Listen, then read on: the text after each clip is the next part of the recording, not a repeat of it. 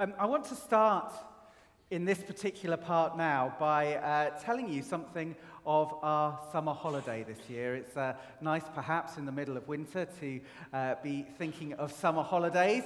And I was reflecting back on our holiday this year. And usually what we have done over a number of years is we have gone to stay with family, with relatives.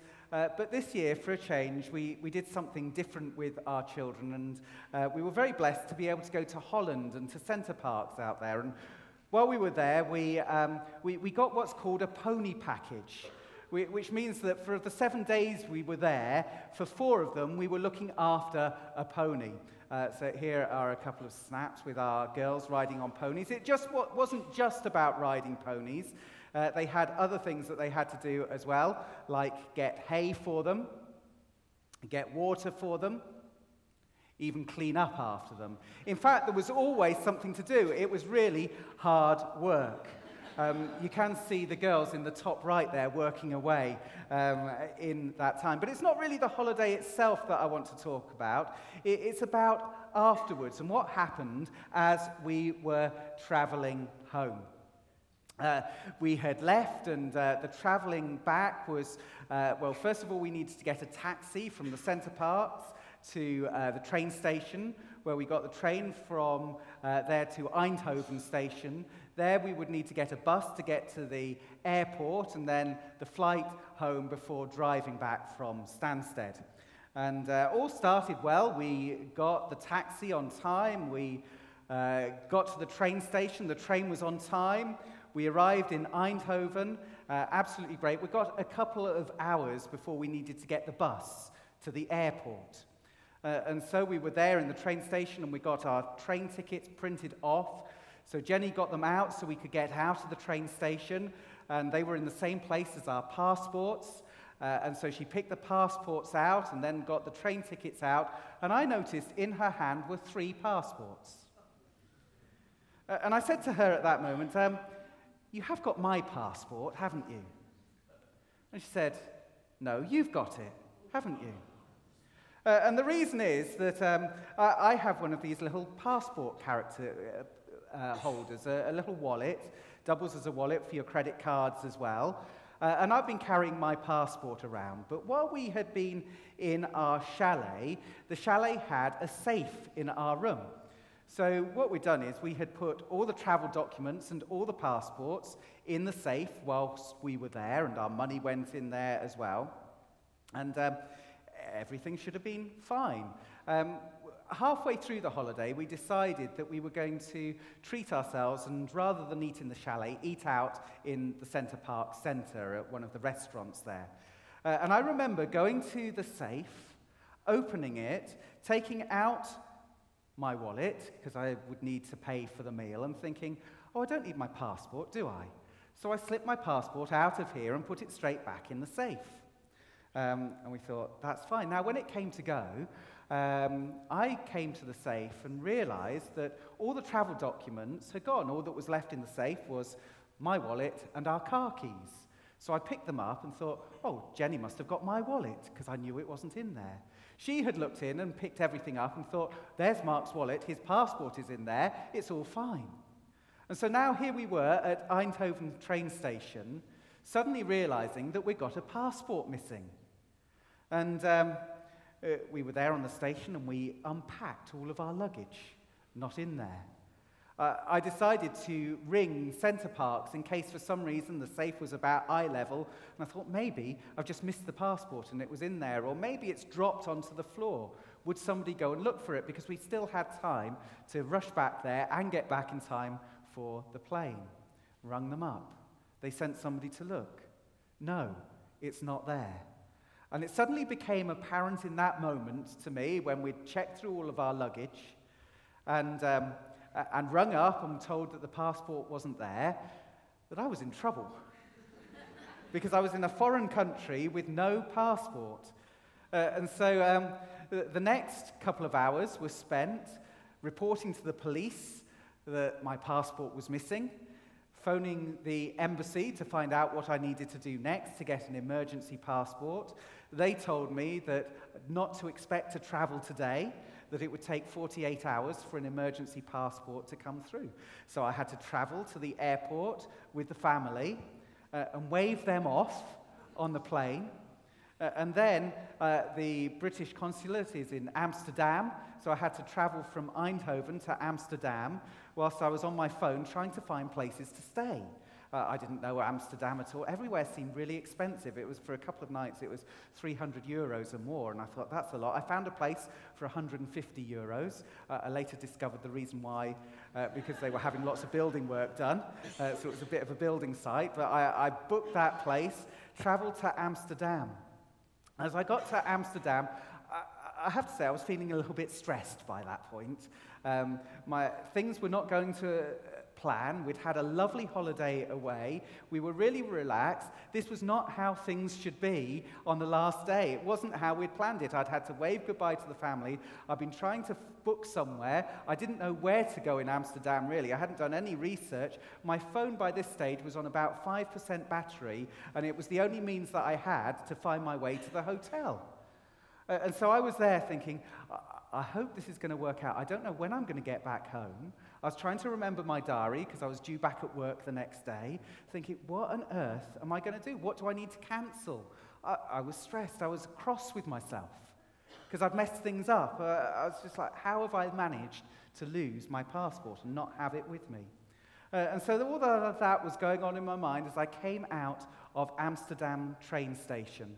And as you come out of there, I was looking around trying to get my bearings. And if any of you know the train station, it's got quite a large area, expanse outside of brick tiles with, there's lots of bikes around, so there are lots of bike racks and lots of people milling around, and they're not so far away as one of the waterways, lots of canals around Amsterdam.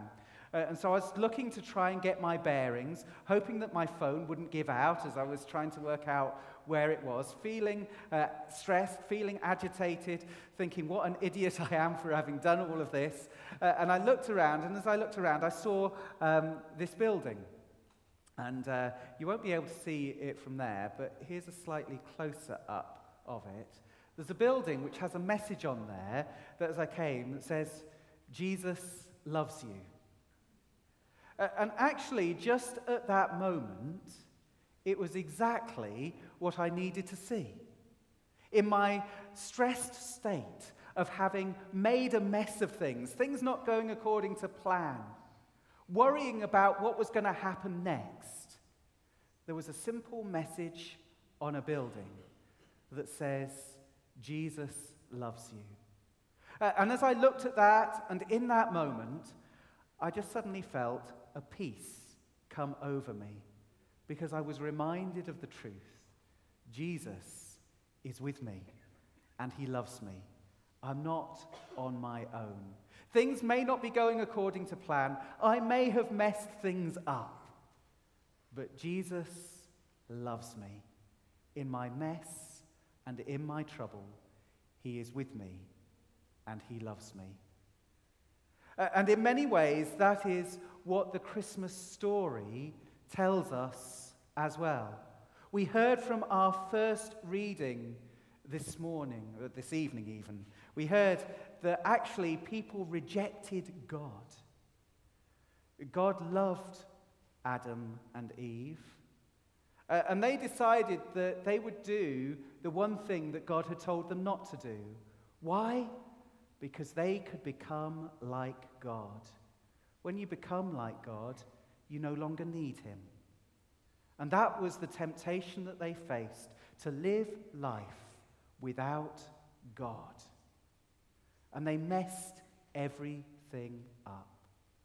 And again through the Bible, through the Old Testament story, we see the people messing up as God reaches out to them, as God tries to help, as God shows his love for them, people mess up. But God had a plan. In our mess, all the ways we reject God, and as we reject God, as we walk away from him, things so often go wrong in life. Through the difficult times, through the hardships, God still loves. And he showed his love by sending Jesus into the world. Jesus, God's own Son. We didn't read this, but in Matthew's Gospel, it puts it like this: the virgin will be with child and will give birth to a son, and they will call him Emmanuel, which means God with us. You see, the birth of Jesus tells us that God himself came into the world to live with us. Why? Because he loves us. Jesus loves you and Jesus loves me. This is the message of Christmas that is revealed through the birth of a Savior, through the birth of Jesus. And that changes everything. Because, as our reading from John told us, the light shines in the darkness, and the darkness has not overcome it. You see, things do go wrong in the world. Many of us here will have experienced those times, those moments where things have not been as we would want them to be. Many of us will have experienced those moments where we mess things up from how they should be. But he loves us, and he is with us. He is the light.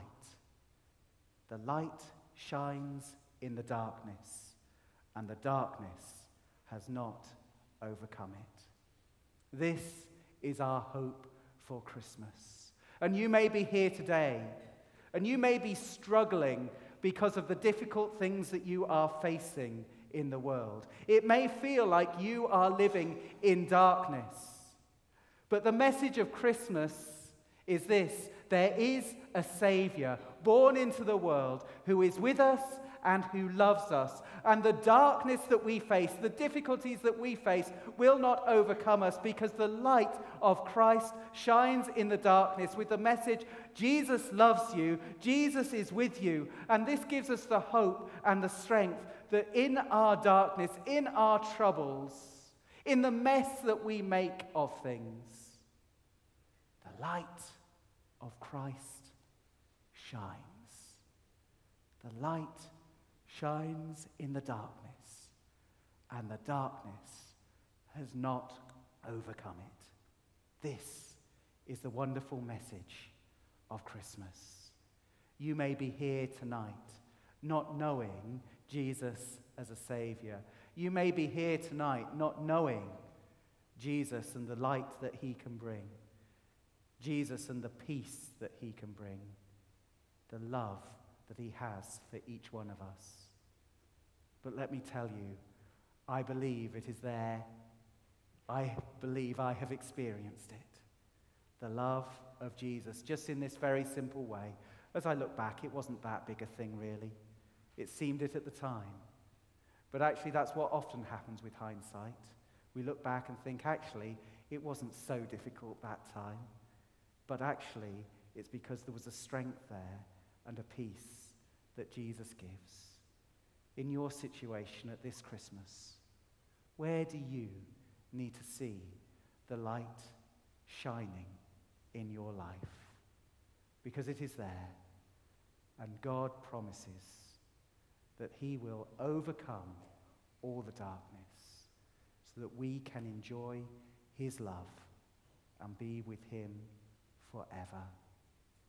The Christmas message is good news. It's of a Savior who loves you and who loves me. It's of one who promises that one day everything will be all right. The darkness may seem like it might overcome us, but it won't. The light shines in the darkness, and the darkness has not overcome it. Praise be to God. Amen.